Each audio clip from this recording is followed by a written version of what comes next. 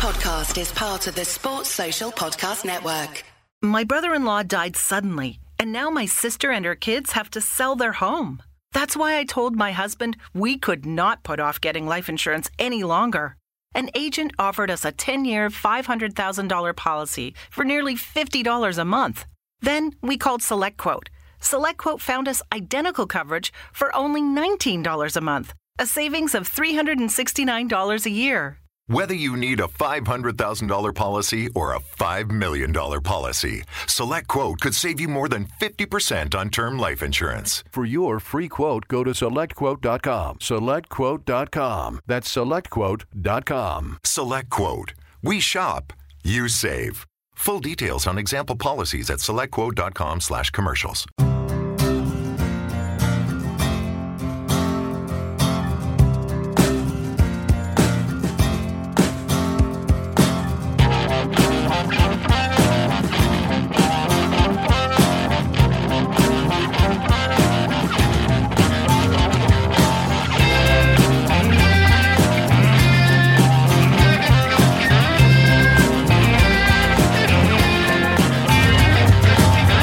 Hello and welcome to the FYP Podcast. Way indeed. Pod 426. That's a solid opening 5 minutes from me there. Pod 426. And it's the pod of the Southampton game. We won 2-1 on the South Coast. Wilf, last minute winner. If you'd asked me to script it, I couldn't have scripted it any better. And to join me to talk about that is Jack Pearce. Jack, welcome back. Thanks, JD. Yeah, week off, and would rather talk about a win than a 0-0 at home to Leeds. So thanks for the squad rotation. No problem whatsoever. And Dom Fifield is also here. Dom, great to have you back on the pod. How are you doing? Fine, thanks, Jim. How are you? I'm okay. I'm always okay. It's good to have you back on. We'll be getting into that Southampton game in a bit. Not many pods left, guys. Final few pods of the season. Jack, what are you going to do? Haven't work, really probably. I was going to say, I haven't really thought that far ahead. We've got a few to go. We've got a few. Yeah, I mean, I like to leave decisions to the last minute. So talk to me after the Villa game. Oh no, the Everton game. Oh, we're fine. We've got loads of games to talk about. I'm fine. I think as well. I think we should maybe make some plans for some summary pods. We'll do some interval pods during the summer or something, and themed pods or something. We'll keep ourselves ticking over somehow, because I'm sure people will be desperate to hear our voices throughout the summer. What are they going to do without the FYP? I'm not so sure about that, but yeah. Both seasons only a fortnight this year anyway, so you'll be fine. Yeah. Oh, there you go. Exactly. Oh, it'd be like we never went away. Right, before we get on to this week's episode, can we get a shout out? Well, a drum roll for a shout out to random patron, please. Boy, it carries on, JD, mate. The cracking start to this pod, I tell you. I need a pre-season. It's Bryn Roberts. Hey, Bryn. Hello, Bryn. Thanks for joining the Patreon. You can get all the rewards like Bryn, including post-match podcasts. Been quite a few of those recently with those midweek games. Patron-only merchandise. A new run is being sorted out right now. And access to the Discord club, which is always busy and friendly on match days at patreon.com, patreon.com/FYP podcast. Quick shout out for issue 63 of One More Point Fanzine, which is out this week against Watford. Chris Lehman, the editor, says it's not the cup final issue he was hoping for, but still a positive look back over what's been a memorable season and a celebration of the best fan base in football. Well said, Chris. That'll be available for just £2 outside the ground on Saturday, or £3 mail order, which you can get by messaging Chris at twitter.com/onemorepoint1. Which is a confusing Twitter handle. One more point, ONEMOREPOINT1, the number one. There you go. I'm sure you'll find him on there. It'll be fine. Really quick admin for some of my solo shows come up. That's okay, guys. So you can go and make a cup of tea or something if you want for a second. Brighton Fringe, Sunday, May the 29th, 4:15 p.m. at the Caxton Arms. I'm doing my solo show again. Did it last year. It's back this year and even better, kind of. And it's £5 a ticket from brightonfringe.org.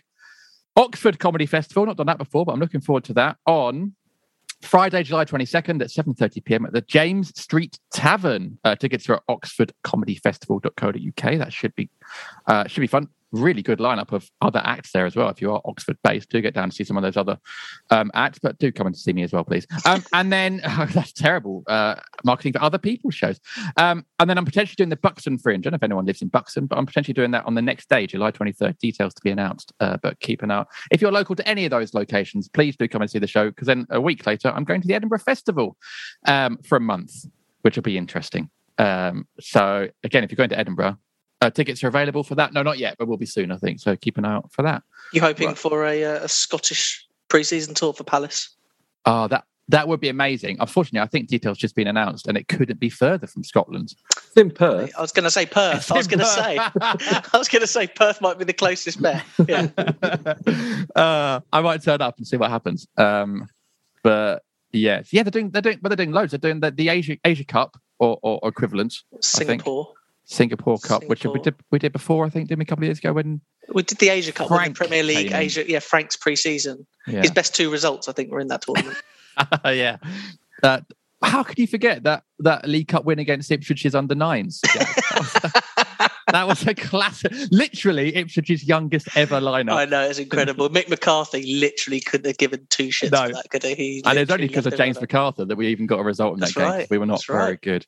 Anyway, look, going from not a great result to a very good result, Dom. 2-1 win on the South Coast. Wilf in the last minute. He starts on the bench. People are slacking him off on Twitter. Wilf's bottled the game against Saints. He comes off the bench. He scores an absolute beauty in the bottom corner, in off the post. What were your, just before we get into questions and all that kind of stuff, how did you feel in that moment when Wilf scored? What was your reaction? I'm not telling you. I was very happy. It was great. It was brilliant to see. You're right about the script. The subplot to Southampton Palace over recent years is always James Ward-Prowse versus Wilfried Zaha. So I thought the little tete-a-tete between the admins on the Twitter feeds of both clubs was quite fun. It's always nice to see Wilf coming out on top of that, and it clearly meant a lot to him. There's a spikiness to that fixture now, which shouldn't really otherwise be there. I mean, it's just born of those 2 characters, but there a proper little undercurrent of spite to the game. Maybe it's something also to do with a bit of Joel Ward and Pompey, etc. That comes into it as well, but it certainly adds to the occasions. And I don't think we should kid ourselves. Southampton have been pretty average for a while, and I would have been disappointed had Palace not won that game. I saw them down there maybe a month back when they got hammered 6-0 at home, and they sort of, that expression "on the beach." Well, that's pretty much Southampton since they gained they assured themselves of Premier League survival. But that said, they are a team that as they showed at Selhurst Park actually earlier this season, they when they raise themselves and they hassle and harry and they press, they're a decent team. They're a good team. It's just I think their confidence has been a bit knocked of late, and so it was great that Palace exploited that and a much needed win, because it's taken Palace from being in that little group of clubs that immediately above the spat at the bottom into a position of where you can push into the top half with winning that game in hand. And it was an important one as well. If you imagine that Palace had lost that game in the last minute, Palace would have had 38 points and the relegation cut-off would have been 34. So, we would have been looking over our shoulders again. So much welcome 3 points. Yeah, that bottom of the league is actually starting to get quite tasty. It's quite nice to watch that run into the relegation battle from a distance, actually. And I think that result probably does just about take Palace out, although not mathematically, I think, but it would be a miracle, I think, or the opposite of a miracle, a disaster, I guess, if we got dragged in. Jack, one of the guys in my daughter's kick-around football class on Saturday morning is a Southampton fan, Adam, great guy. And we were chatting before I drove down with JD Senior, and he was trying to work out what beach Southampton were on. He went for Marbella in the end, but that was pretty much the preview to the game. I said, to be honest, we're probably not too far away on a different beach, really, when you look at the season. And actually, my prediction was 0-0 for that result, for that reason. But actually, for 2 teams that didn't have quite anything to play for, although Dom's right about just getting away from that the relegation scrap at the bottom, it was actually quite a feisty, end-to-end, decent game.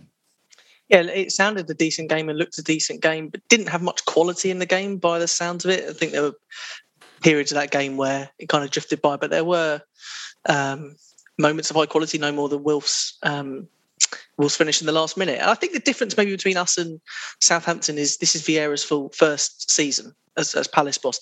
He wants us to go all the way to the line, whereas maybe that message from Hasenhüttl perhaps isn't as resounding at Southampton. I have no idea what the situation at Southampton is, but my opinion about Vieira is there's a man who lives by high standards, and that high standard will be the aim until the last game of the season. So he'd be disappointed if we were on the beach. But perhaps that's not the same for Southampton, as Dom says, have not been particularly great recently, other than their result against Arsenal a couple of weeks back. But I think the result was there for us ahead of the game. I was hopeful that we would win for exactly the reasons that Dom outlined. And I think probably we warranted the 3 points. I think if that had finished 1-1, I mean, you were there, JD, but it struck me as a game that if it finished 1-1, we'd have been, relatively pleased with the point, but may have felt we left 2 points behind. And for it to be a last-minute winner, which is always great, is wonderful, but for it to be Wilfried Zaha against a team who he gets a ridiculous amount of stick from, just made it all the better.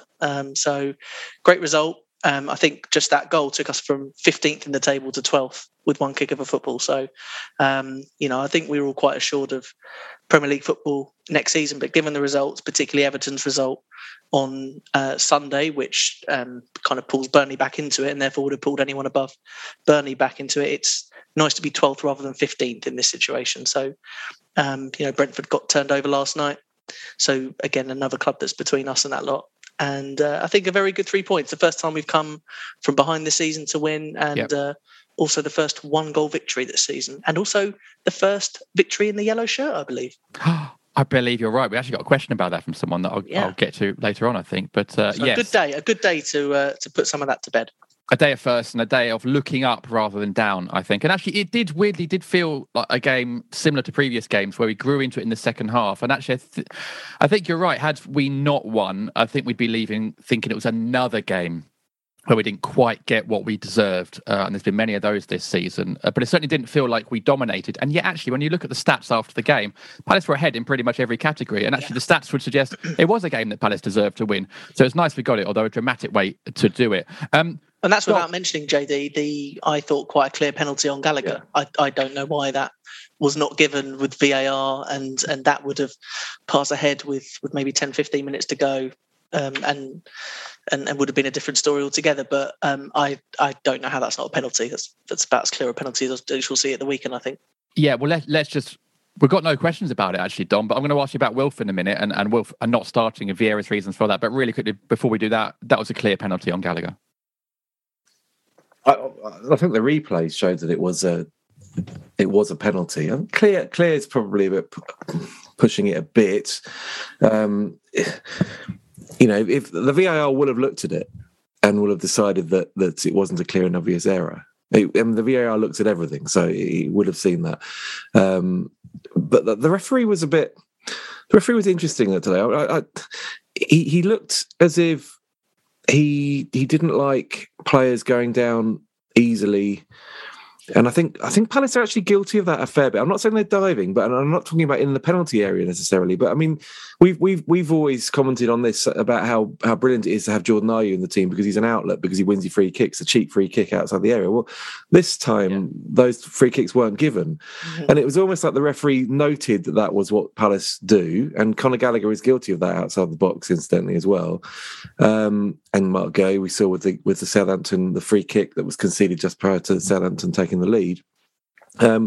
These were 50-50 tussles where the Palace player goes down and assumes they're going to get given the free kick. I think Gallagher got booked for picking the ball up. Well, not booked, he got penalised for picking the ball up in the second half, as Palace conceded a succession of free kicks just outside their area and were flirting with danger when James Ward-Prowse on the pitch. I just think the referee just got it into his head that Palace go down too easily, and actually those succession of tumbles under a bit of pressure but not an awful lot of pressure probably influenced him into not giving the penalty when it was probably more of a penalty than not. Yeah, it was Jared Gillett, who is an Australian referee. It's actually his eighth game this season. I think he came over in the summer. Jared Gillett, that's his first Premier League season. He was in the Championship last season. But Jared Gillett is often held up as the kind of bastion of VAR refereeing because he was the referee that was in that clip that BT liked to show quite often about when they aired the audio between the referee and the assistants and therefore the VAR as well. So, Gillett's very well versed in. It's a good video as well. VAR. It's a great video, and a lot of people say that was a one-off in Australia. They don't have that. It's not like Test match cricket where you hear the conversation. It's a one-off in Australia. That was for his last game. They held him in such high esteem. It was kind of the Jared Gillett farewell that clip comes from. So there's a referee there who's very well versed in, officiating with VAR to support. Yeah. I would take Dom's point on. Maybe the sequence of events in the lead up to that meant it wasn't given, and it probably would have been a harsh one to overturn in terms of clear and obvious. And the VAR, I don't know who the VAR was, but it would have been a difficult one for him to say you've got that wrong and therefore go back. But I do think that element that Dom touches on is probably becoming more and more frequent within our displays. I felt the second half against Leeds, I counted maybe 5 or 6 instances where we went down on the presumption a free kick would be given and it wasn't, and Gallagher was the culprit on several occasions in that instance. So something that ideally Vieira will look to maybe get rid of, but perhaps it's an element of gamesmanship that he doesn't discourage, because often it will win a free kick in a good part of the pitch. Who knows? It can do sometimes. I mean, I'm looking at Gillett's record. It's become the Jared Gillett show. Looking at his record from this season: 8 games in the Prem, 8 games in the Champ, 14 yellow cards in the Championship, 31 yellow cards in 8 games in the Premier League. So, interesting transition. I did think he made some weird decisions. Particularly, there was one which actually was against us, where Joel Ward clipped Shane Long's ankle right in the corner, and it was.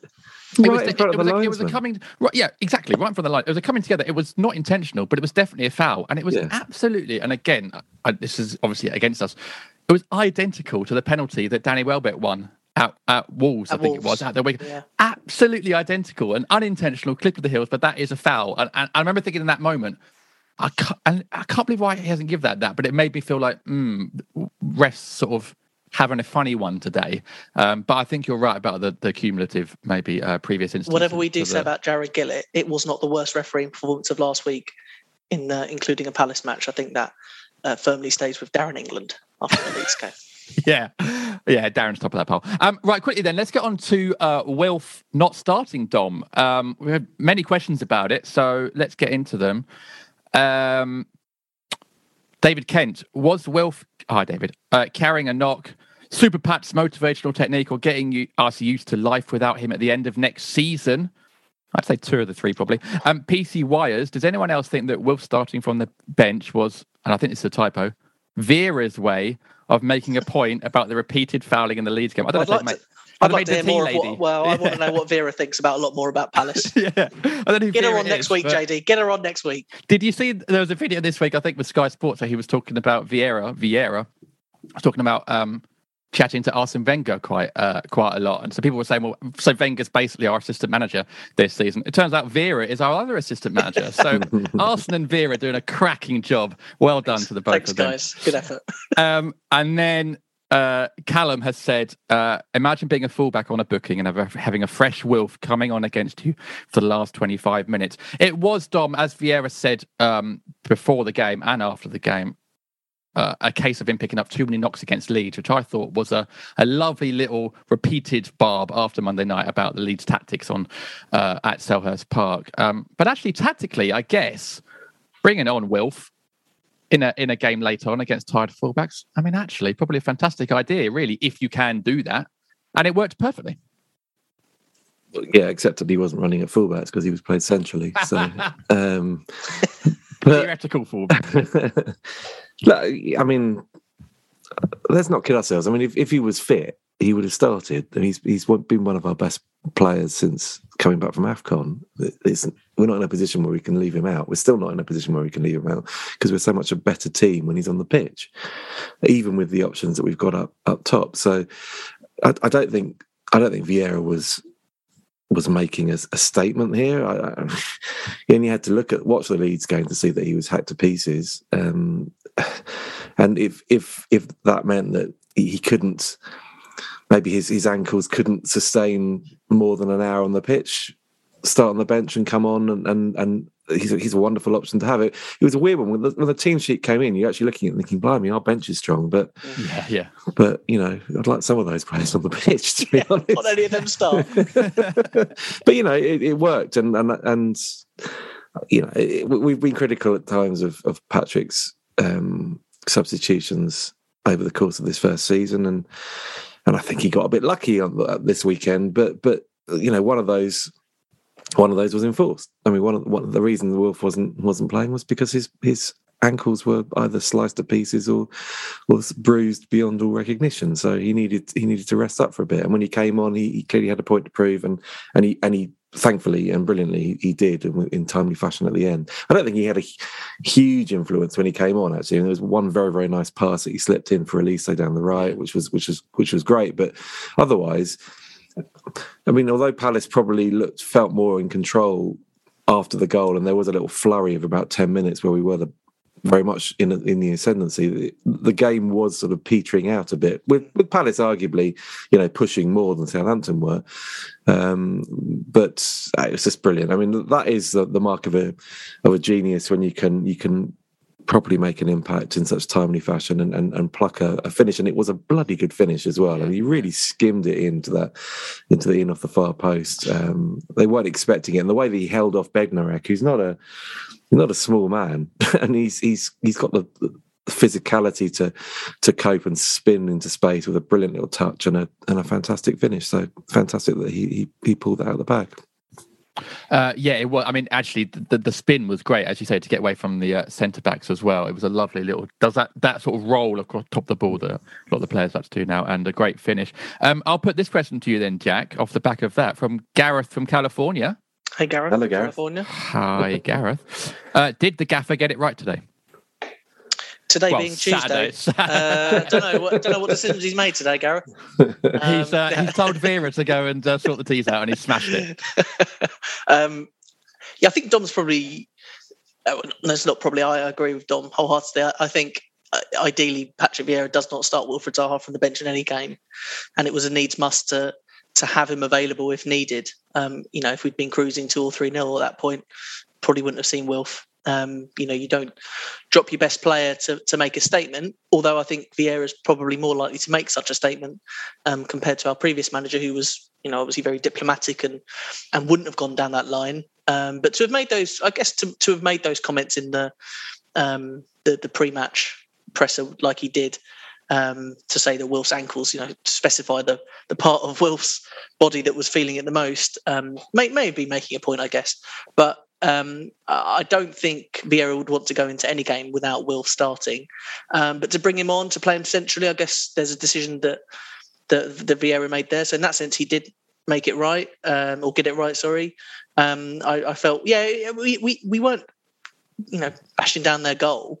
Wilf's shot on target, I think, was the only other shot on target after Eze's goal. I don't remember Forster making any saves. So it's not as though, it was the Alamo and Wilf was leading it. But as Dom says, you have a player of that quality. He has one moment to impact the game and the result, and he does. I think that ability to pin defenders as he does, he demonstrated it there centrally, but he's really started to do that to fullbacks as well. And is as happy to kind of front them up, taking them on down the line, as he is to kind of support back to goal and use the support from either Tyree Mitchell coming up from fullback or use the midfield. So he's really developing his game and his strength. He must be so strong to hold off a centre-half like Bednarek. Bednarek is no mug. He is strong. Probably Southampton's best centre-half, I would argue. So to hold him off and then to get the shot away of that quality is testament to Wilf. And if he was feeling the effects, you didn't see it in that moment or his celebration. So, I mean, he loves to celebrate a goal, Wilf, but he properly celebrated that one. There was something in that, and it might be that it was against Southampton, but I think more to do with it being the last minute and being the goal that secured an important win for Palace. Yeah, I think actually, if you can't celebrate a last minute winner down on the South Coast against a team where there's a bit of needle, then when can you? And a nod to Wilf for getting to 12 goals this season, most prolific return in his career.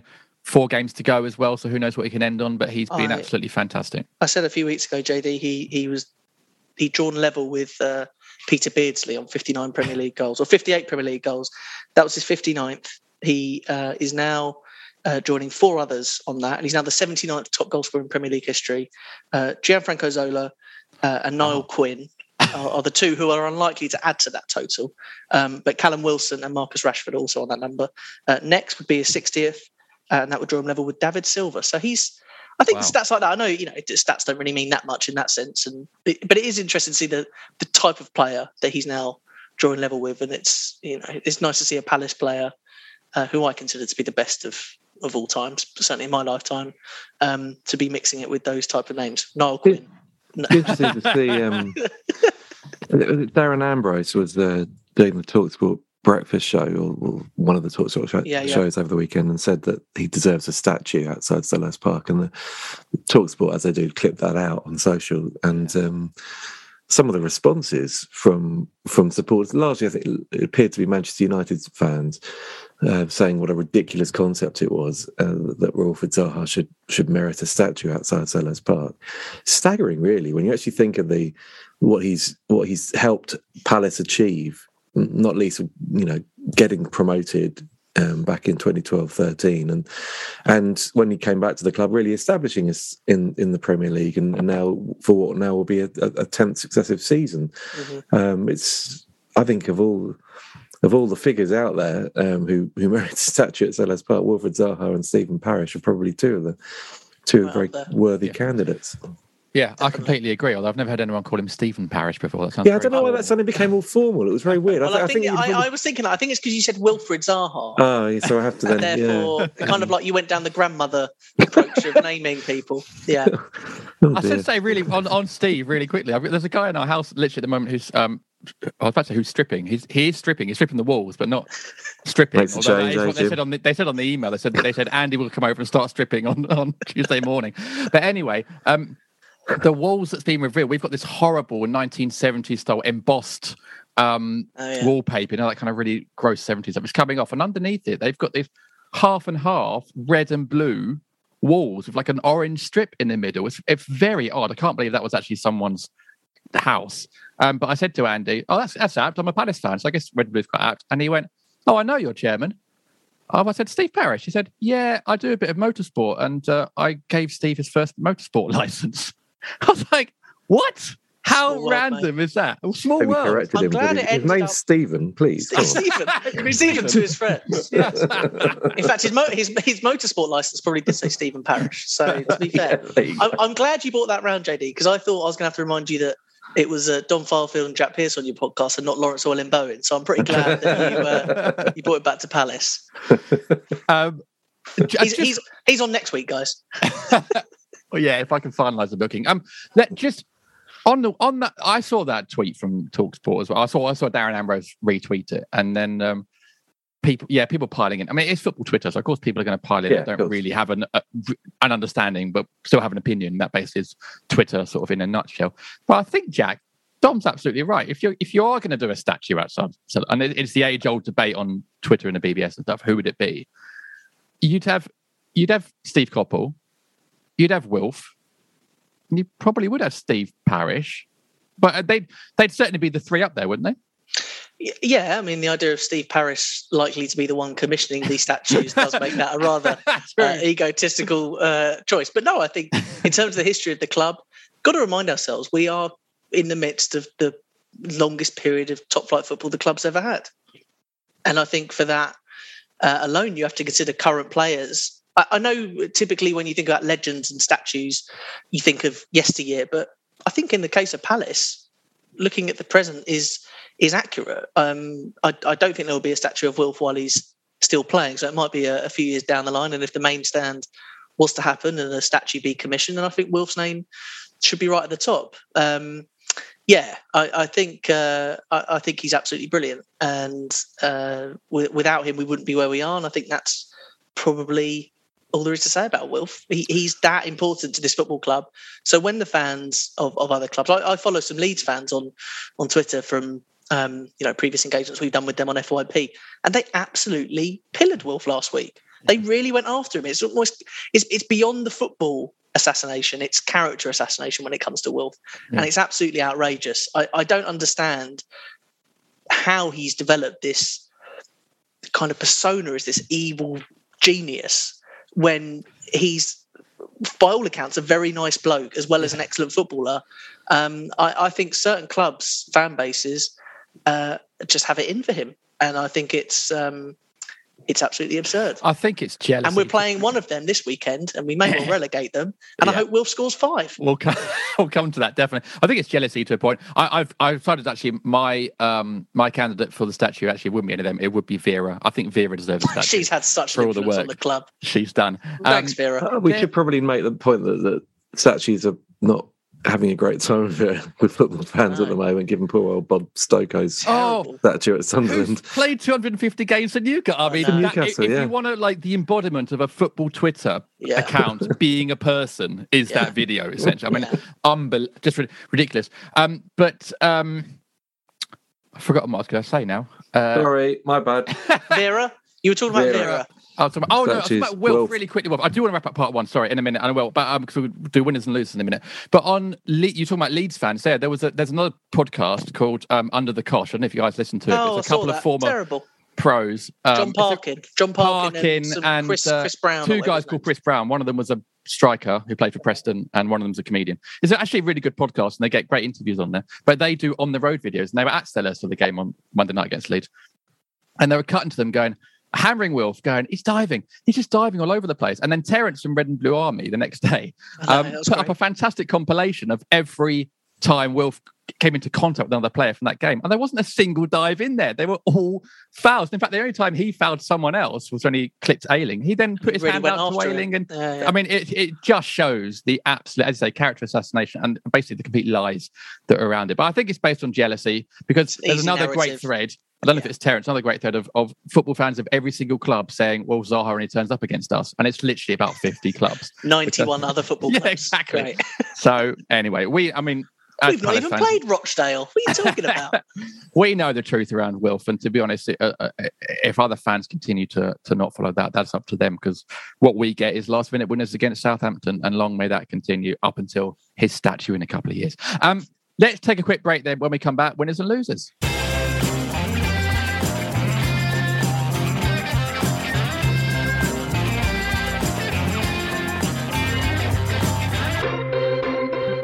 Did you know Palace haven't had a player called Harry since 1962? Harry Easton, 9 appearances, 1 goal. That is until now, because this episode of the FYP podcast is sponsored by Harry's.com. Harry's are way more than a super sharp razor company. They're here to revamp your whole routine, from close shaves and flake-free hair all the way to clear, healthy skin. Harry's helps guys feel good. And they have an offer for FYP listeners of a free trial set and their new face wash.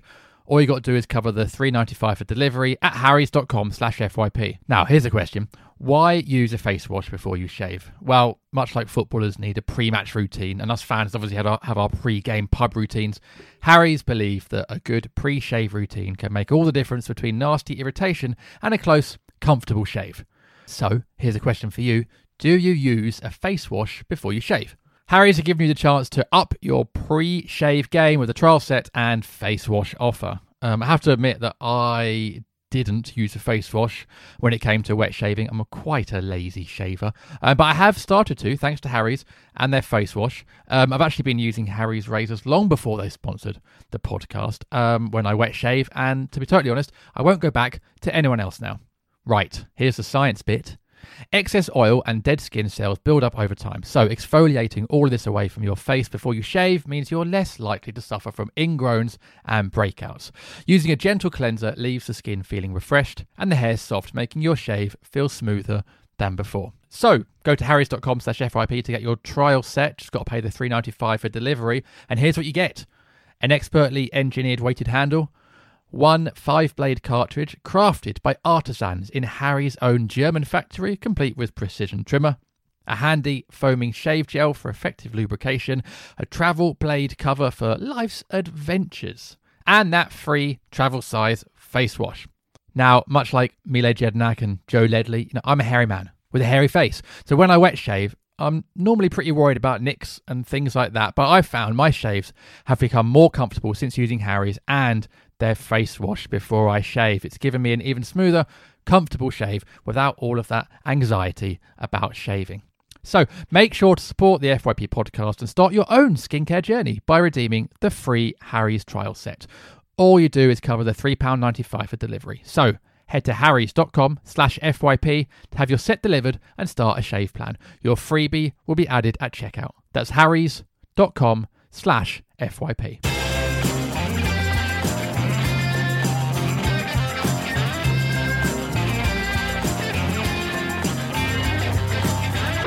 Welcome back to the 5-Year Plan Podcast. Hey.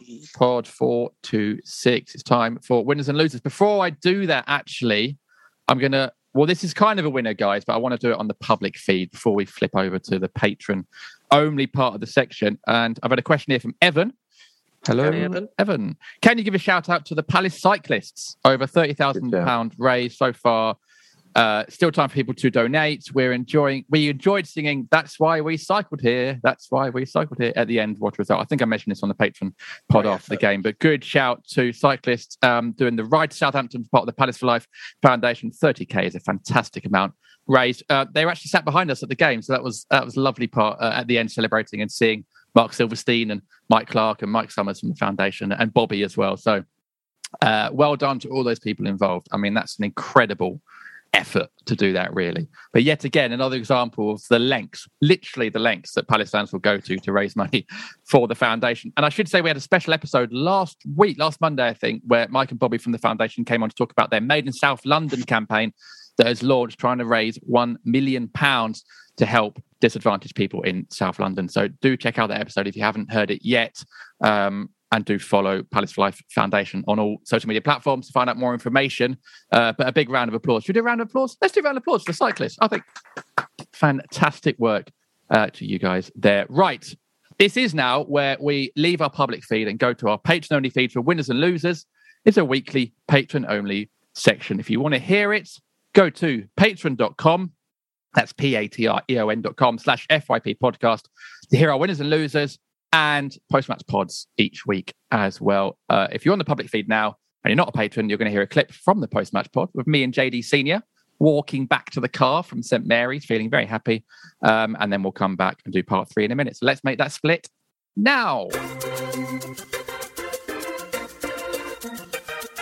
That ending to the game, I think, has left us probably as spent as the players. I think there's something in that, yes. It was a fantastic finish. And yes, we were cheering, chanting for 10 minutes after the game. Great fun. It's what Palace fans do best. It's a lovely finish on Wilf. You told me you didn't actually see it go in. No, I didn't.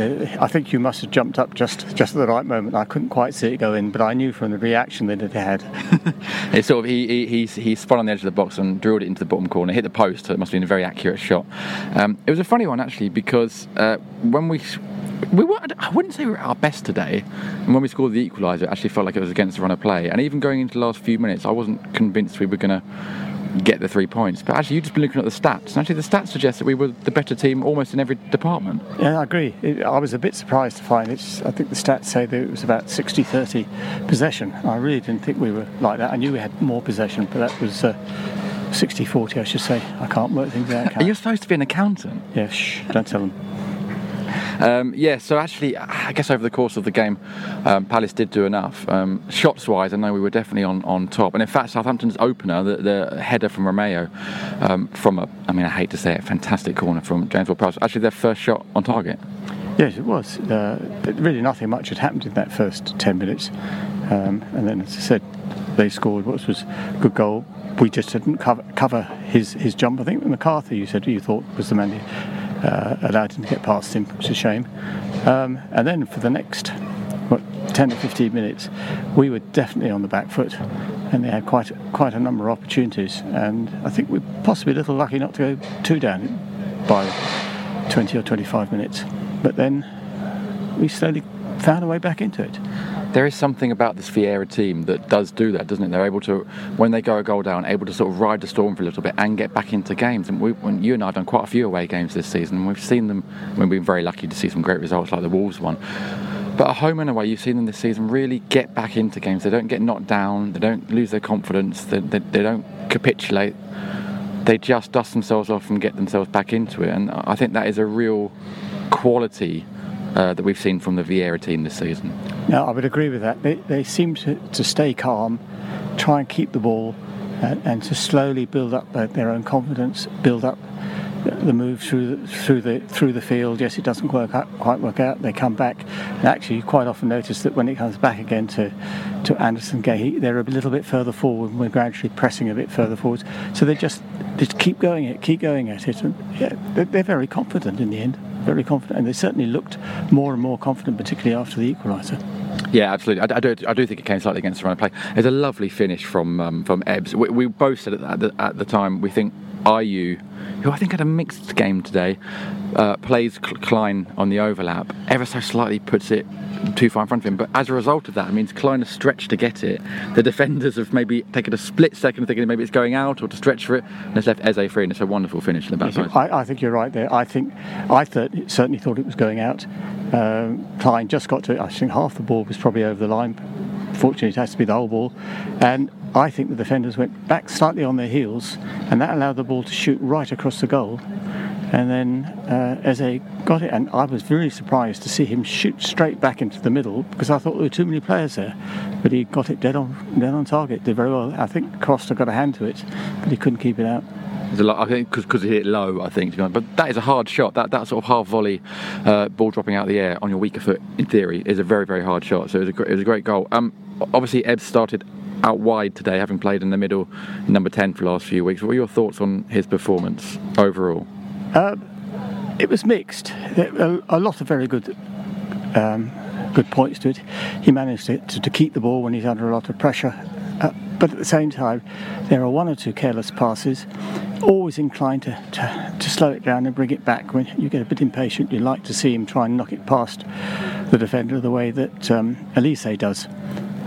So, yeah, mixed. And actually, we thought in that second half that he was beginning to run out of steam, and we were probably about to take him off when he scored. Yeah. So, no, I think it was a mixed. He wasn't bad, but not as good as he can be.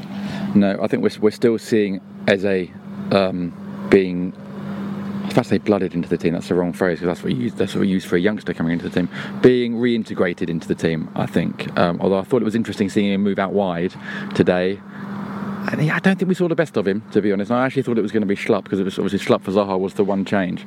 I thought it was going to be Schlupp out wide, and actually I think we could have done with a bit of thrust out there, because when we had, I said this to you during the game, when we had Eze and Ayew out there isn't enough thrust in terms of getting the ball and running. And actually in the first half, Schluppy was very good at doing that, getting the ball turning and driving on beyond people. I think he faded in the second half a little bit. I agree. I thought he faded in the second half, and when he was taken off, you suddenly thought, oh, I've hardly seen him for a while. Yeah. But in the first half, he was probably one of the more effective players. You said he was turning, he was doing those interceptions he does so well, winning the ball, moving it forward.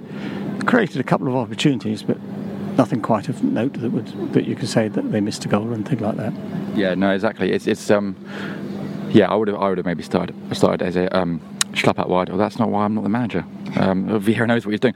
And in terms of subs bringing on Wilf, obviously that worked fantastically. Mateta was the man up front. I asked you at half-time on my Instagram stories who Palace's best player was. You said you weren't sure, and actually I then cut you off on the video before you said Mateta. He did have a good half, didn't he? And again, he did his usual, I guess, sort of running out of legs at about 65 minutes. But actually, in that role up top, you're asking him to do so many different jobs at once. You're asking him to run in the channels, you're asking him to hold the ball up, you're asking him to bring players into play, you're asking him to press the back four, and actually he did do all that, certainly for the first hour or so. Yes, he was, particularly in this second half of the first half. He really, as we were getting better, he was doing a lot of that, as you said, holding up the ball. Got booked for something, I'm not quite sure what it was for. He and, was it Bednarek? Bednarek, yeah. Coming together. Yeah. But yes, he worked very, very hard, continued hard, and it does very well actually to maintain the ball with those sort of Bambi legs of his. You think he's lost it, but somehow he does manage to retain it, and to some lovely layoffs at times.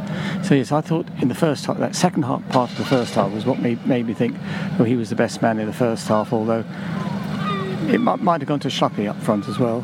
The defence, to be fair, didn't have much to do, except they conceded a goal. Shall we, the wind's died down, shall we walk back to the car and see if we can walk and talk? I'm slightly worried about the wind, but we'll walk and talk and see how it goes. Apologies if this gets a bit windy. We are down on the south coast, of course. I'm going to hold my phone in front of the microphone. Hopefully that will do a job. I'm glad you mentioned the defence, because, I think we've got so used to Anderson and Gahey doing their job and being very solid, and they were again today. fullbacks, I think, were the stories today, because you had one fullback on the left, Wardy, again playing out of position, who I think struggled today. He had Walker Peters, who is, one of the best fullbacks in the league at the moment and plays very well, and Nathan Redmond, who obviously is very, very tidy as well. And I think he struggled against them. There's obviously the element of the former Pompey boy coming back to Southampton, and I think you always think he's going to be in the headlines either for sort of one reason or the other. I think today he showed why he's back up. Not that anyone probably argue with that. And actually, you said at half time, maybe the easiest switch would have been Mitchell to come on, and we didn't actually see him. No, I was a little surprised by that, because although Wardy played well, he was well positioned, he didn't let the fullback or the winger get past him. But what disappointed me was a number of times he misplaced his passes, and of course that just invites pressure back onto you. And that's one of the reasons. Hello, we've got this. We've got a man on a very loud motorbike leaving. I don't think it is Joel Ward, but that was very loud. Sorry, you were interrupted by a man on a motorbike. Yeah, and as I said, it was those misplaced passes in that first 20 minutes which kept on inviting pressure back onto us, which and I felt he'd done okay with the rest of his game, but I really felt I'd like to have seen Mitchell back there, but I'm not the manager either. No, and I guess maybe he feels like Mitchell wasn't ready. And actually, I think that you can see today's an example, actually, I think, of the trust that Vieira does have in Joel Ward. He clearly does trust him, even if he's having a sticky patch. And I think that's commendable, really. I mean, we know Joel Ward's been brilliant for us over the last 10 years and never lets us down. But I thought, in contrast, on the other side, Klein had a fantastic game and very quietly goes about being, I think, one of the most, I guess, improved players. Not that he was bad when he came back, but obviously took a while to get back into the team. But I thought he was absolutely fantastic. As opposed to Ward, he uses the ball very well, set up the goal with a great cross. Always seems to be, his positional play is excellent, I think. Always seems to be in the right place at the right time to cut out the any through balls. It's very windy. I hope this is coming through okay. It's very no nonsense, not flashy, just gets the job done. I think he's sort of getting better and better with every game. I'd have to concur with that. I think he was. He's very unassuming, and in fact, you don't notice him a lot of the time. And it was quite a surprise when he popped up with his cross for the goal. Yeah. But as I said, yes, he goes about his business very efficiently, very quietly, does it very well. Right, it's getting a bit windy, so what we're going to do is I think we're going to take a break while we head back down towards our car in Ocean Village car park, and we'll reconvene in the car in a minute when it's a bit less windy. Okay, let's. Right, thank you. Extensive winners and losers this week. Some very good topics covered indeed. If you didn't hear that, but you want to, and I would suggest you do, go to patreon.com/FYP Podcast. But let's take a quick break and when we come back, questions.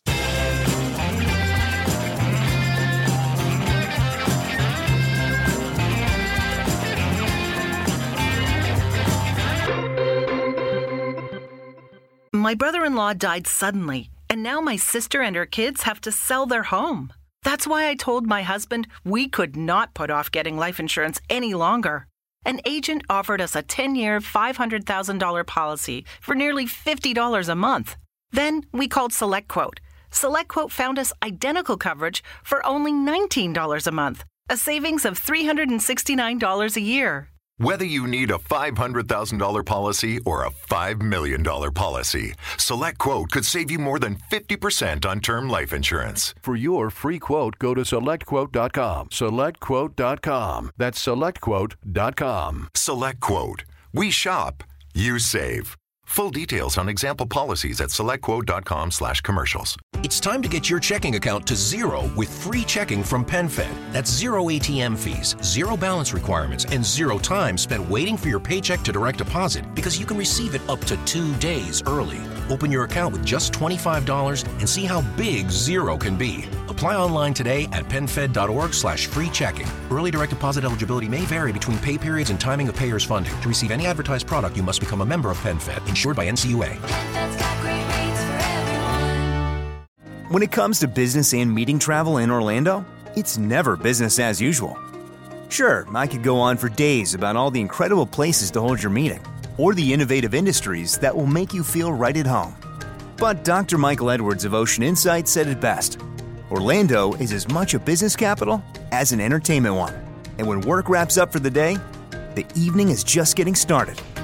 I'd love to tell you about all the 46 Michelin-rated restaurants, or the array of outstanding dishes that'll have you coming back again and again. But Executive Chef Guillaume Rabin of Lake Nona Wave Hotel can sum it up better than me. Orlando has a world of artisans, so you can try incredible cuisines from across the globe. It's so true, and there's so much more. So dive in and see what's happening in Orlando, where the possibilities for business travel are unbelievably real. Learn more at orlandoforbusiness.com. My brother-in-law died suddenly, and now my sister and her kids have to sell their home. That's why I told my husband we could not put off getting life insurance any longer. An agent offered us a 10-year, $500,000 policy for nearly $50 a month. Then we called SelectQuote. SelectQuote found us identical coverage for only $19 a month, a savings of $369 a year. Whether you need a $500,000 policy or a $5 million policy, SelectQuote could save you more than 50% on term life insurance. For your free quote, go to SelectQuote.com. SelectQuote.com. That's SelectQuote.com. SelectQuote. We shop, you save. Full details on example policies at SelectQuote.com/commercials. My brother-in-law died suddenly, and now my sister and her kids have to sell their home. That's why I told my husband we could not put off getting life insurance any longer. An agent offered us a 10-year, $500,000 policy for nearly $50 a month. Then we called SelectQuote.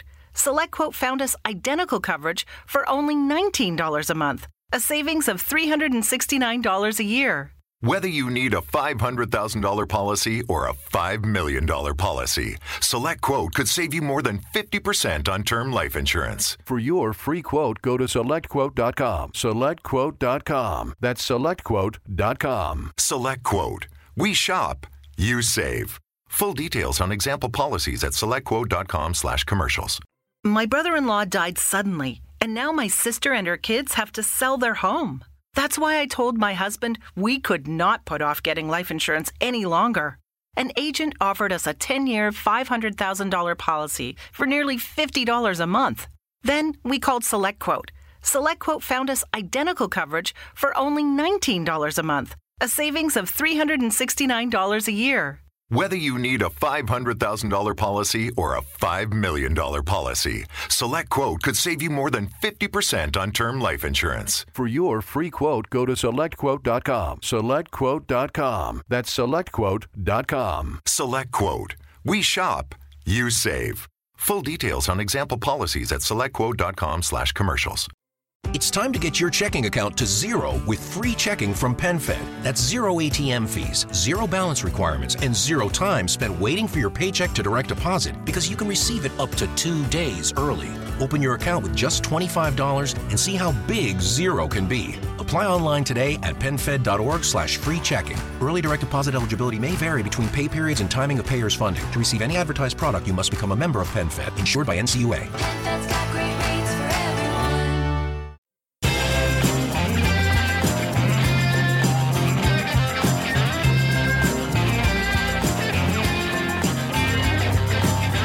Welcome back to the FYP Podcast. Way. Pod 426. It's time for questions from our lovely listeners. Patrick Stevens. Hello, Patrick. Lives up my way of the world. So there's another Bucks Eagle. Watford Town Centre. Unbelievable. Vicarage Road Dugout. Road Watford. Anderson, the unsung hero of our revolution, ? Discuss. Not sure I like the order of that at the end. Thanks, Patrick. Fair point, though, Jack. I mean, I think possibly. I mean, we do talk about Gay quite a lot, actually. He comes up. But Anderson's certainly in that bracket of players that perform so highly that you just kind of assume he's going to perform to the best. And he has been in the last couple of weeks, particularly, I think, very good. And what did we pay for him? 12 million or 15 million in the end? Something like that? I think it's higher, 15 to 18 or something. But we got it down. Yeah. I think Leon were initially asking for mid-20s from what I remember of the chat last summer. I think the guy's absolutely sensational, to be honest. I think because they were signed at the same time or the same transfer window, they're often kind of thought about as a partnership. And I think last year the club put them up as a joint press conference, which probably adds to the idea that they are a partnership. But you're right. I think Gay's probably had a bit more praise this season, probably because he's younger. It's his first Premier League season, whereas we saw Anderson's quality last year in, albeit a pretty shoddy Fulham side, but he was more of a known quantity. But I think Anderson has improved week on week. And for me, Wilf is our player of the year because stats-wise, he's had his best season. I don't want to talk about Wilf more because we've already touched on it. But for me, Wilf is our player of the year. Then you've got Tyreek and Conor Gallagher also in that conversation. Mark Gay, another contender. But I think if the season was another maybe 10 games, the kind of argument for Anderson probably would build. I think he's, in terms of players' form accelerating, I think Anderson's probably only getting better as the season's gone on. And I think the command leadership that he provides, not just at the back in terms of the back line, but throughout the team, is there for all to see. He's very vocal. I think he's often, for me, the captain without the armband. I think it's right that Mark Gay is being given the armband for development purposes, and I think Mark Gay will be the next club captain. I hope so anyway. But for me, Anderson is very much the leader, or one of the key leaders on the pitch. And I think he sets the standard. Has got great pedigree, seems. He's a Danish international, very good Danish side. He'll be part of a squad that goes to a World Cup with high hopes of getting towards the latter stage of that tournament. So, again, it's another, for me, kind of nod in the direction of where Palace are, the healthy status of the club, that we've got a player like Joe Anderson playing for our club. And again, another long-term contract. We signed him on. Good deal. That deal's looking better and better as the weeks go by. Yeah, actually, I mean, Dom, the subject of captaincy used to come up quite a lot on the podcast, actually, and we would hark back to previous squads that had many sort of leaders who didn't wear the armband, but we've had previous players come on the podcast and talk about those best squads are the ones we have leaders across the park, and you almost don't need a captain. I feel like we're starting to get that now, actually, with Anderson, Gahey, you got Macca in there, Wilf, of course, up top, Wardy to an extent as well. Actually, this squad is starting to pack itself with sort of people with those capabilities and those qualities, and that's when you start to get the best out of people. And I guess as well, Gahey's been allowed to flourish probably because he's allowed alongside someone with a bit more experience in the shape of Anderson, a bit older, and they complement each other very well as a partnership. But he has been a fantastic signing, isn't he? Yeah, it was interesting to see that he came out on Friday and said that he'd actually researched Mark Gay prior to signing, which shows a player that's got his head screwed on, really. It shows that he wanted to be aware of the partnership that he was going to go and forge with more, an untried and untested player at this level, let's be honest. But he would have seen what Gay did at Swansea on loan last season in particular, and couldn't help but be impressed with the performances he put in. I think he has been great. He's probably the most expensive of all of Palace's signings in terms of the overall package, because he is the player that they were effectively buying established pedigree. The others were all potential. I mean, Elise and Gay and Gallagher obviously comes in on loan. Even Edouard to a certain extent. I mean, it's with Anderson, he played in the Premier League, as you said, but he's also been at an elite club in Lyon, and had played at a fine level. Okay, he hadn't maybe established himself there and had gone out on loans over the last 3-4 years. But he played against Patrick Vieira. He knew at Nice, he knew that the type of team that Vieira was going to set up. He recognised that this was a change in style of football, and if there was going to be a partnership with Gay, then they would work together. He could spot the signs that would work as a duo. And yeah, he's led quietly and efficiently on the pitch, and we're all sort of dazzled by the passing and Selzy calls him the sort of Bobby Moore-esque, some of the passing, and it is fantastic to have that option to someone who can ping a diagonal. But he's also inspired Gay to try similar things, I think, to a certain extent, and it just fits the style perfectly.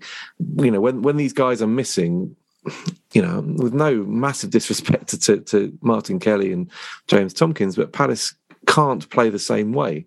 So that's how integral they are. And it's no great surprise that I'm sure when Palace do get round to actually adding to their squad in the summer, they will try and get another ball-playing centre-back in there, because you need to have a backup to these guys who can come in and they can implement the same style seamlessly. But that just shows how well Anderson and Gay have done. They've been brilliant. Yeah, they have. I actually researched Jack Pearce before inviting him on the podcast, and my laptop just crashed. It was very weird. I don't know something's gone wrong there. No, he's been absolutely fantastic, and as you say, a testament to Palace's recruitment last year, that everyone they brought in seems to get better and better. Speaking of recruitment, Dom, we got some questions about contracts. I know how much you love answering questions about contracts, so here's some more for you from Andy Hopkins. Hello, Andy. Andy says, now we are 100% safe. Wow, Andy's very confident. We're not, Andy. We're probably about 99.9%. Let's have some mathematical assurance, Andy. Yeah. Come on, mate. It's probably about 99%, but even so. It's now, surely it's now time to extend contracts before the summer madness begins. Wilf and Pat should be first priority. Should they be first priority, Dom? I don't think you have to worry too much about Patrick Vieira. I mean, he's only 1 year into what will be a 3-year contract at the very least. So I don't think there's a massive priority there. I'm sure his side would push for a new deal, but that's something that Palace can do in their own time. Really, there will be other priorities. Wilf, yeah, I mean, this is the summer to sort out a deal for Wilf, definitely. Again, I don't think there's massive urgency, because I think we have to be realistic here. I mean, he's got another year, so he runs out in the summer of 2023. I'm not saying that Palace would necessarily entertain offers, but imagine if somebody did come in and offer £60 million for a player that's got 14 league goals potentially by the end of this season. It may be unlikely for someone of his age, but you couldn't necessarily rule it out. So maybe that is something that we find happens towards the back end of the window, or maybe even once the summer window's closed. I personally hope that he ends his career at Crystal Palace Football Club, and that he's Stephen Parish gets Wilfred Zaha under contract long term again. But we'll see. There are others in that squad. There are players like Kouyaté whose contract expires and in the summer, and I know there was a flurry of noise from his end again, suggesting that a deal was about to be signed, but as far as I know, it hasn't been. So that might explain why you're suddenly seeing stories linking Palace to defensive midfielders on the continent, and disappearing off to YouTube to see how well they do. James MacArthur, I presume, has signed, because when the FA publishes this document every year with all the intermediary payments to a certain extent, but also listing every deal that's been done over a period of time, and Jimmy Mack appeared in that, so he hasn't signed a new contract. So I imagine there was an option which kicked in, and that he would be under contract now until 2023, but we've not had any confirmation from the club on that, I should stress. And there are others. Nat Klein, I think Jordan Aye's got an option as well for another year. I'm trying to think what others. I think Schlupp and Milivojevic are always cited as out of contract, because I think Transfermarkt lists them, but I think they've got another year, both of them, so they're not part of the equation.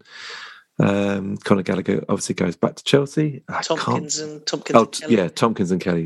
Yeah. Well, I think one of them. I think Tompkins has got an option for a further year, but I think it may be a club option. So I don't. It may be that the club decide not to pursue that, possibly, or they may look at it and think, well, actually, it's good to have at least one experienced centre half who can come in and do a job if required. But James Tompkins may well want to play more first team football next season. He must have had a fairly frustrating year. And Martin Kelly has had a fairly frustrating 3 or 4 years, I imagine, in terms of first team appearances. But So there will be an element of change. And I think Palace, you have to look at the way Palace operate under Dougie Freedman and the type of player that he's likely to want to do business on this summer. Will Dougie Freedman want to pursue options on a lot of older players? And I count Nat Klein in there as well. Probably not, because that's not the way he works. He wants to rejuvenate the squad and keep this, buying young potential, buying young players in so that he can develop them and the club can develop them. And that there's a huge logic to that. I mean, absolutely, it's worked brilliantly last summer. We can't question the tactic, really. And although the overhaul won't be quite as big this summer as it was last year, I still think that there will be 4 or 5 departures and probably 4 or 5 coming in, and they'll be of a certain type. Yeah, you can't say it hasn't worked previously or last summer, and as a model, it is clearly successful for Palace. I just feel like squads need a balance to them, and so you still need some older heads in there. But yeah, I have to say, we leave it in Dougie's capable hands at the moment because it's going very well. So yeah, it'll be an interesting summer. And I'm sure Jack will be buried in YouTube compilations with all the other players that we're linked correspondence. I'll add that to the Australia brief you gave me a few months ago. And of course, the head of the J was as well. So of course, that's a voluntary position. I don't need to declare that. But I just think with Wilf, money on the table will count, but his relationship with Vieira, the fact that he is, the icon that he is within a football club, I don't know whether that will carry any weight with him. I don't know. I think it's probably more likely to carry weight with Wilf than it is many other Premier League footballers. Or will it be about the money on the table and the length of the contract? I'd hope it's the latter. The former. It'll be interesting to see. Wolf over the last 3 or 4 years, certainly during that period where he was agitating for a move because he felt his chances of playing in the Champions League were dwindling, and he was right. Changed representatives fairly frequently. I mean, there was a period where he went through. I think Pini Zahavi had a go. USM were his original ones. Rock, yeah, they had a go as well. And now he's with Base, I think. It'd be interesting to see who's representing him at the end of the season. Herv Zaha. Yeah. It's an interesting one. I just wonder whether the relationship. I think he had a lot of respect for Roy, but there were elements of Roy's tactic and manner which clearly frustrated Wilf. And I just wonder if it's the scope for negotiating a new contract last summer might not have been there, and from both sides. But now, as we get closer to the kind of expiry of that contract, you'd think initial discussions will start this summer. But just hope it happens, because the idea of him playing for someone else, as it always has been for me, is a horrible prospect. Yeah. In my head, he'll be at Palace forever, I think. That's how I see it. I should say my agent has actually moved out of the comedy world this year due to the pandemic. So if Wolf ends up with Zoe from Momentum, I'm looking forward to his Edinburgh run in 2023. I'm sure it'd be a fantastic show. Anyway. Is Pini Zahavi returning your calls yet? Pini Zahavi's just been banned by the FA or fined. That's why JD's contacted him. Yeah. Jack, no one. Typical timing from JD. Nobody is returning my calls. I might have to start looking further afield outside the entertainment industry. Just on Klein really quickly, because I know he's popped up a few times. Stephen Goldring. Hey, Stephen. Hi, Stephen. Just says, not a question, but just a Klein appreciation post, as he was fantastic yesterday. Yeah. Again, I assume that was sent on Sunday and not today. But yes, great in training this morning. Absolutely so good. Worked really hard in the gym. Turned up on time. Yeah, love it. Some brilliant FIFA session in the afternoon. Just hammered it. I can't remember which of you mentioned the yellow shirt. I think it was you, Jack, earlier. But it's Ricky B. Hello, hey, it's Ricky. Hello, Ricky. Hello, it's. Can I buy the much discounted yellow shirt now this season's curse has been lifted? Yes, you can. Yes, you can. Got the official approval from shirt correspondent. Yeah. Yes, you can. That's the rule. Because I've been in that similar mindset of buying a shirt that Palace have not won a game in. Didn't strike me as a good idea, but now that has been removed, I think that shirt is purchasable. Agreed. Look, we've got some other questions as well. We've covered most of them, I think. So thank you to everyone from there. Oh, actually, here's a quick one. Tom, I don't know if you know much about this one, but it's from John Dodds. Hey, John. Doddsy. Eze and Elise, how far along the recovery path? Discuss. Another person that wants us to discuss these things. It might be a very short discussion, I'm guessing, Dom. But I'm assuming fitness. Sorry, Did you mean in terms of fitness? I assume so. Yeah. What other recoveries are there? Breakdown recovery. I don't know. Mental recovery generally. I don't know. Yeah, who knows? Well, to be fair, that is part of the recovery from injuries. I suspect as we're seeing a bit more of them now, that recovery is going okay. Yeah, I think so. I think they're on. I mean, look, Eze's been playing. I think he's 13 appearances now this season. So I mean, he's obviously just a matter of building up match rhythm and fitness, and we still haven't seen the best of him, as we said earlier. I don't think we'll see the best of him until next season. No. But everything that he's achieved this year and the games that he's played this year are almost like a bonus, and they'll set him up in good stock for next season. Elise, it was a micro fracture of a bone in his foot, but I think it probably does cause him a bit of discomfort. But I don't think he would count himself as lacking match fitness. I think there's got to be a chance that he starts the weekend against Watford. And I imagine that he will definitely start a game. If he doesn't start at Watford, he'll start a game before the end of the season. I don't think there's an issue there. And it's just unfortunate that, having gained that first under-21s call up for France, he ended up picking up that injury in the training. Johnny Williams syndrome. He used to do that a lot, didn't he? Get called up for the Wales under-21s and then come back with pretty nasty injuries. Broken leg. Johnny Williams just made his 250th club appearance or professional appearance. Brilliant. Weekend for At Swindon. Swindon? So I know, Swindon. Yeah. So I know for a guy that obviously we have a lot of fondness for on a go, suffered a fair share of injuries. I think that's an achievement to be noted for Johnny. Indeed. And also talking about Eze being a nice guy, Johnny Williams, one of the nicest guys in football as well. Might make the playoffs. Well, we hope so. We wish him all the best. Two quick, less serious questions. Peter Frost. Hey, Peter. Hello, Peter. With imitation being the sincerest form of flattery, have you noticed how many teams' fans are singing their version of the Super Pat song? Yeah. Since when? I think he's not even their manager. That's the point. They just think he's doing such a good job.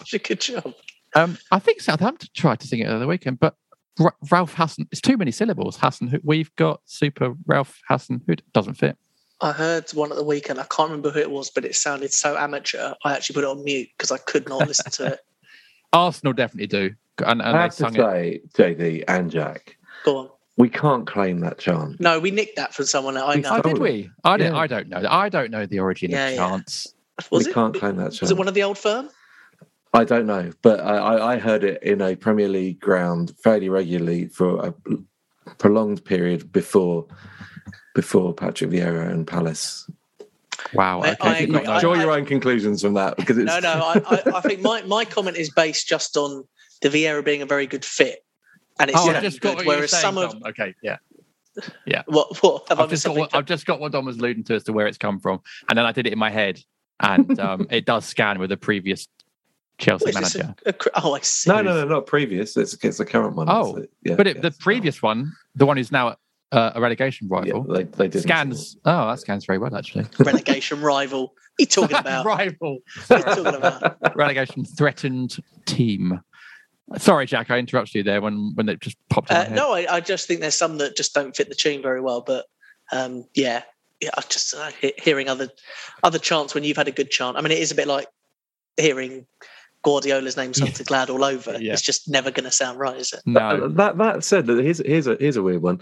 The Dulwich. I went to Dorking versus Dulwich on Monday, Bank Holiday Monday, and the Dulwich fans, and I'm sure there are quite a few Palace in the Dulwich fans, they sing a version of most of the Palace chants, and they put the Dulwich words onto them and actually make them pretty hilarious. Actually, I'm not going to sing them, and I'm not very good. A bit like regaling jokes, a bit like you, Jenny. I'm not great at that. Fair, but probably fair. Yeah. But so there are a few Palace ones that we will be very proud of that Dulwich have taken on themselves, and they're singing them quite well. I was quite Speaking of Dulwich, I forgot to say this earlier, but I got the teams up earlier when you were saying about the Palace players being in there. Yeah, there's two more Palace players in the Dulwich lineup from the weekend. I think they're former Palace players. Jack Holland. Yes, he.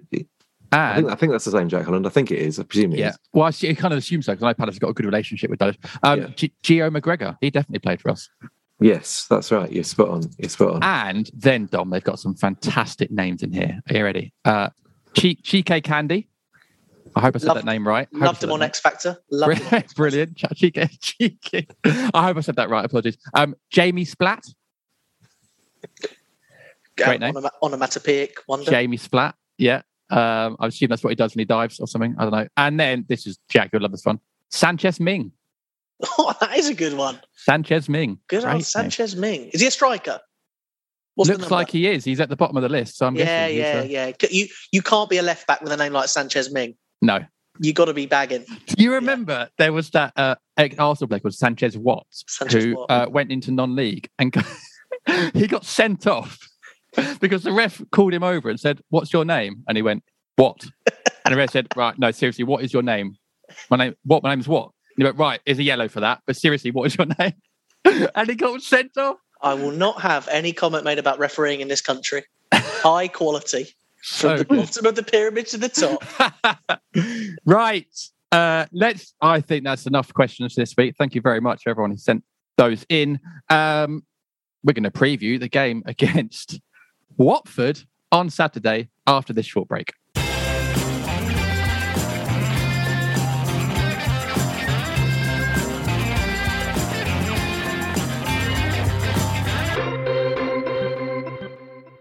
It's time to get your checking account to zero with free checking from PenFed. That's zero ATM fees, zero balance requirements, and zero time spent waiting for your paycheck to direct deposit because you can receive it up to 2 days early. Open your account with just $25 and see how big zero can be. Apply online today at penfed.org/free checking. Early direct deposit eligibility may vary between pay periods and timing of payers' funding. To receive any advertised product, you must become a member of PenFed, insured by NCUA. PenFed's got great rates for everyone.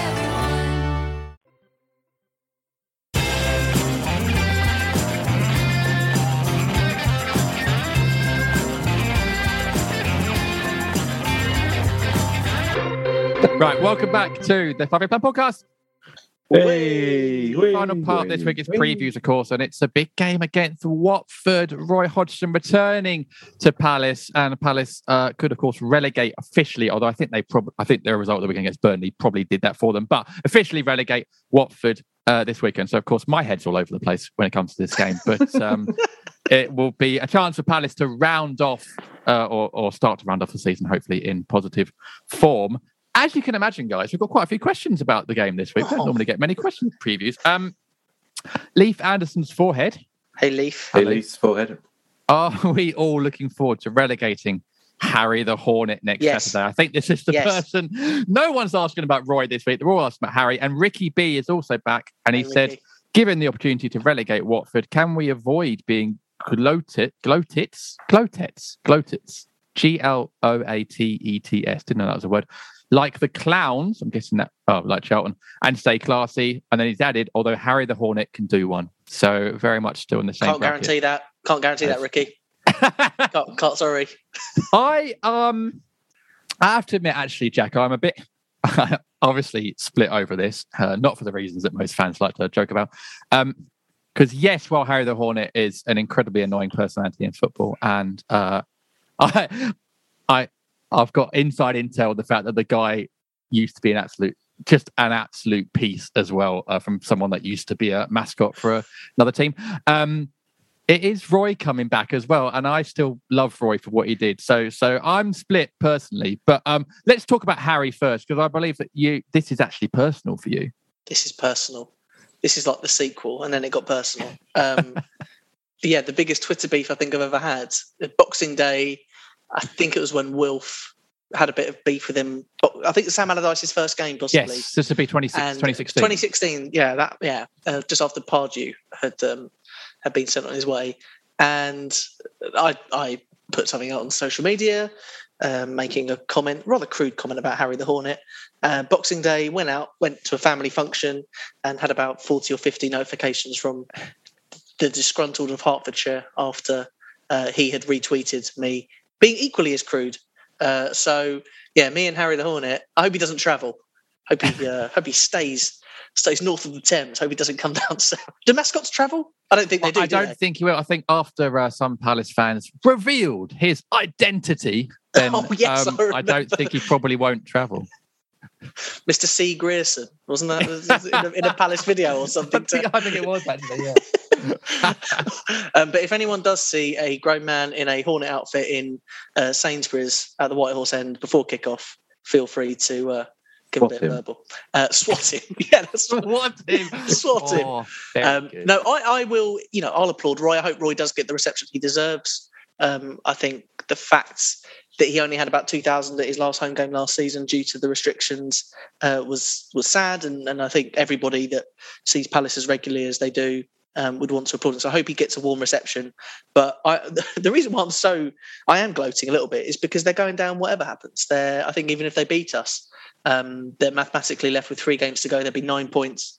But their goal difference, I hadn't realised, is horrendous. It's minus 37. So I think it's quite possible, depending on other results and whether kickoff time is for Burnley and Leeds. I don't know when they're playing at the weekend, but they may have the points that actually take them beyond the reach of Watford anyway. So everyone's at 3 this weekend, I think, or quite a lot. Oh, right. Okay. Yeah. I know Everton are Sunday, but I think Watford, their recruitment has just let them down. Their home form has been terrible.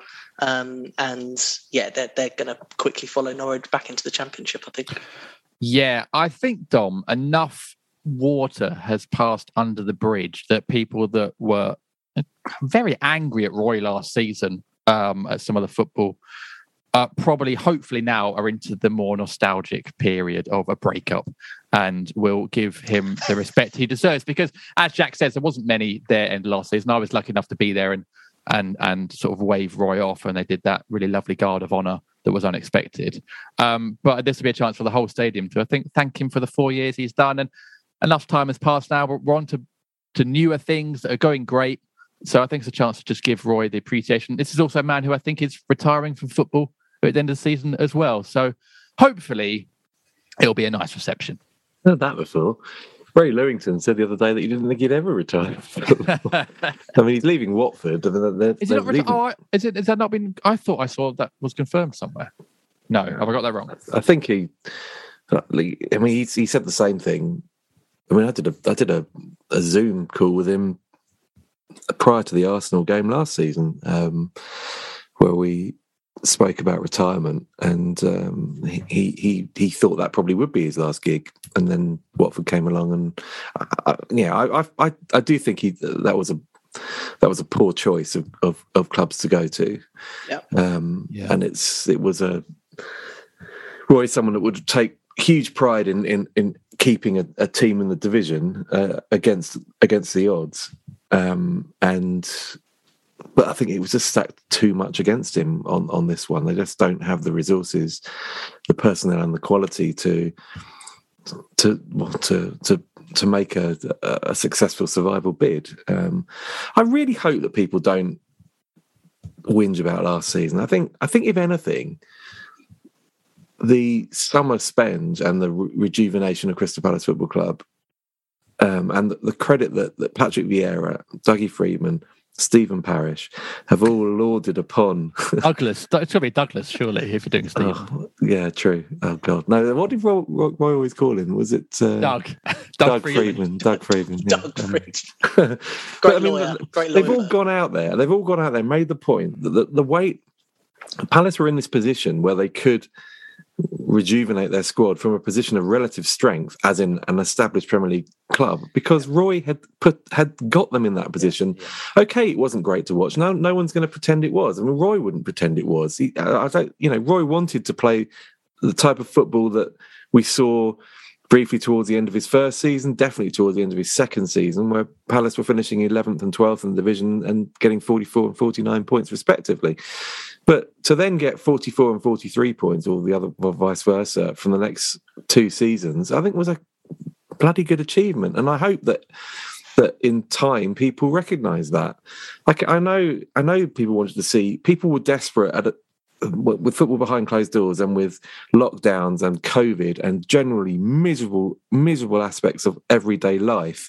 They wanted to be entertained, and Palace weren't in a position to do that, unfortunately. but there was still some satisfaction to be gained from survival, from retaining Premier League status absolutely very, very comfortably each season, and winning last minute at Brighton with the most unjustified ever victory ever, which was hilarious and sustained me for months. I think he merits an excellent reception, and the very fact that he'll be taking Watford down with him probably add to the reception. People will probably appreciate it even more. Yeah. He's here. I have nothing but respect for him and gratitude to him for everything he achieved at Crystal Palace, and quite frankly, I'm bored of the whole the willingness and the eagerness of some people to snipe about it. Just move on, for God's sake. I mean, Palace have. Why can't you? Yeah, quite. And I meant you, JD. I meant you. Well, also because Roy. Any fans that are trying to take a swipe at Roy now, he doesn't care. He's moved on, as most people in football do anyway, and he's a respectful chap. It was actually Sammy Mockbull who has tweeted that Roy will retire at the end of the season. Sammy knows his stuff, so yeah, maybe. I'm about to say it's a fairly official source, actually. Yeah. Although he's put in brackets, Sammy's put plans to leave Watford and retire for the second time. Exclamation mark. So make of that what you will. I just think, Jack, it's going to be lovely to see Ray Lewington in shorts again on the touchline. I mean, we've missed that. Whatever you fancy, mate. Whatever you fancy. It's just nice. Yeah, it's going to. Ray will also get a solid round of applause as well. But I'm just looking forward to being at Palace at Selhurst on a Saturday at 3:00. It's been a while, so yes. Or any afternoon kickoff. To be honest, it's after 3 Monday night games, because we're such box office now. It's nice to be planning a Saturday with friends and family. And yeah, really, really looking forward to it. It's going to be a fun day. I think if the sun's shining, we've turned in some decent kind of end of season performances in the last few years, as Dom just kind of touched on. That Leicester win at the 5-0 springs to mind. Something like that would be absolutely blinding. I would take 5-0 if that's what you're asking. Not asking too much. Yeah, not asking too much. I think Dom touched on it in the last part about Eze, but there's a chance that we could see quite an attacking lineup with everybody fit and ready, with relative stability in terms of league position and securing a place for next season. It might be a chance for Vieira to flex out a little bit and go for Watford. They'll be coming for us. They need the win. They and anything but a win for them, and a handsome win at that, is not enough. And even that's probably unlikely to be enough. So it could be quite an open game of football. I'm looking forward to it. Yeah, I suspect I was thinking the exact same thing. More minutes for Eze, more minutes for Elise. Vieira said last week that the likes of Edouard will get more pitch time as well, so maybe you might see him as well. It's actually my last game at Selhurst this season, so I'm on holiday for the Man United game, so I hope... Did the club know that? I've told the relevant people, don't worry. Okay. Yeah, it's fine. I'm sure they'll give me a feed or some sort. It'll be fine. So hopefully they can round off with a nice win. And as Jack says there, Dom, maybe some more minutes and legs for players that have been waiting for a bit more pitch time. Yeah. I mean... still got to get a win. You can't just assume that you put all the creative players into the team that the team is going to suddenly be more creative. I mean, weirdly, it doesn't work like that, and you need the basis of it. But you've got Macca and Conor Gallagher in there. I mean, I would imagine that Will Hughes will be desperate to feature against his former club as well. There are options. I'd like to see Mitchell restored if he's fully fit again, just to offer that balance, as well as Joel has done, filling in there. He does offer a different dimension to the team. You've got a fullback who can bomb forward into the final third and provide that width. I think also, Dom, that Ramadan has now finished. Yes, so I believe that Cech and Jordan won't be fasting. So I don't know if that means we might see Cech. Well, Jordan played 90 minutes at Southampton, which was the first time in a long time he's done that. Yeah, I mean, absolutely. And I don't know. I suppose you have to sort of balance between Jimmy Mack and Cech Kouyaté as to how many minutes each gets. And Jimmy's obviously had these hamstring issues this season as well, so maybe he would be an obvious person to drop out. Watford physicality as well comes into it. I mean, I know Jimmy can handle himself quite clearly, but Kouyaté again adds to a bit of aggression and a bit of presence into that midfield, so maybe he comes back into it. But there are lots of options. It's a great position for Vieira to be in. I mean, with only Nathan Ferguson really unavailable, and we want to see you want to see Gallagher getting good send off in these last 2 games. You want to see Wilf pushing on to get swell this goal tally, and he'll have his own incentive against Watford. There's lots of lovely little subplots to this fixture, and fingers crossed it all goes well and we get one of those sunshine basking rampant home wins at the end of the season. That'd be lovely. Jack, Burnley Villa is at the same time, 3 p.m. So transistor radios are plenty in the away end, I suspect, for the Watford fans. Everyone digs them out May time. But Leeds don't play until Sunday, so I think they can't. Well, they can go down if they win. They'll stay. They'll still be in contention potentially. But Leeds are at Arsenal on Sunday. It's a busy old game week coming up. Anyway, that's it. It's been a busy old episode for us as well. Bumper episode this week. But thank you both for being here and sticking around. It's been an absolute joy talking to you as ever, Dom. It's been great having you on, and hopefully only a few weeks left. Hopefully we'll see you again before the end of the season. Fingers crossed. Nice to see you both. See you soon. That didn't sound very confident at all, but never mind. And Jack Pearce, always good to have you back on, mate. So I know you'll be back before the end of the season, of course. You're a regular now. Oh, thank you, JD. Yeah, we'll just book in with my agent. I share the same agent with Czech Decore. Check him out. You're Rock Nation now, are you? Yeah, okay. Rock Nation. It's not Peter Zahavi. Yeah. Zoe. Oh, Zoe. Yeah. Sorry, I thought you said Zahavi. No, Zoe. Zoe's left the industry, unfortunately. Although I'm still convinced it was she's literally closed her agency, but I thought it was a very dramatic way of getting me off the book. Ripping her out of comedy. I expect that. Yeah, my word. Wow, what an impact I've had on the industry. Anyway, thanks for being here. Thank you to our listeners for their questions, to our patrons for your support, of course. And we'll see you all next week after that Watford game. And a post-match pod will be available Saturday evening for patrons, of course. But until then, enjoy the rest of your week and we'll see you again very soon. Goodbye. Sports Social Podcast Network.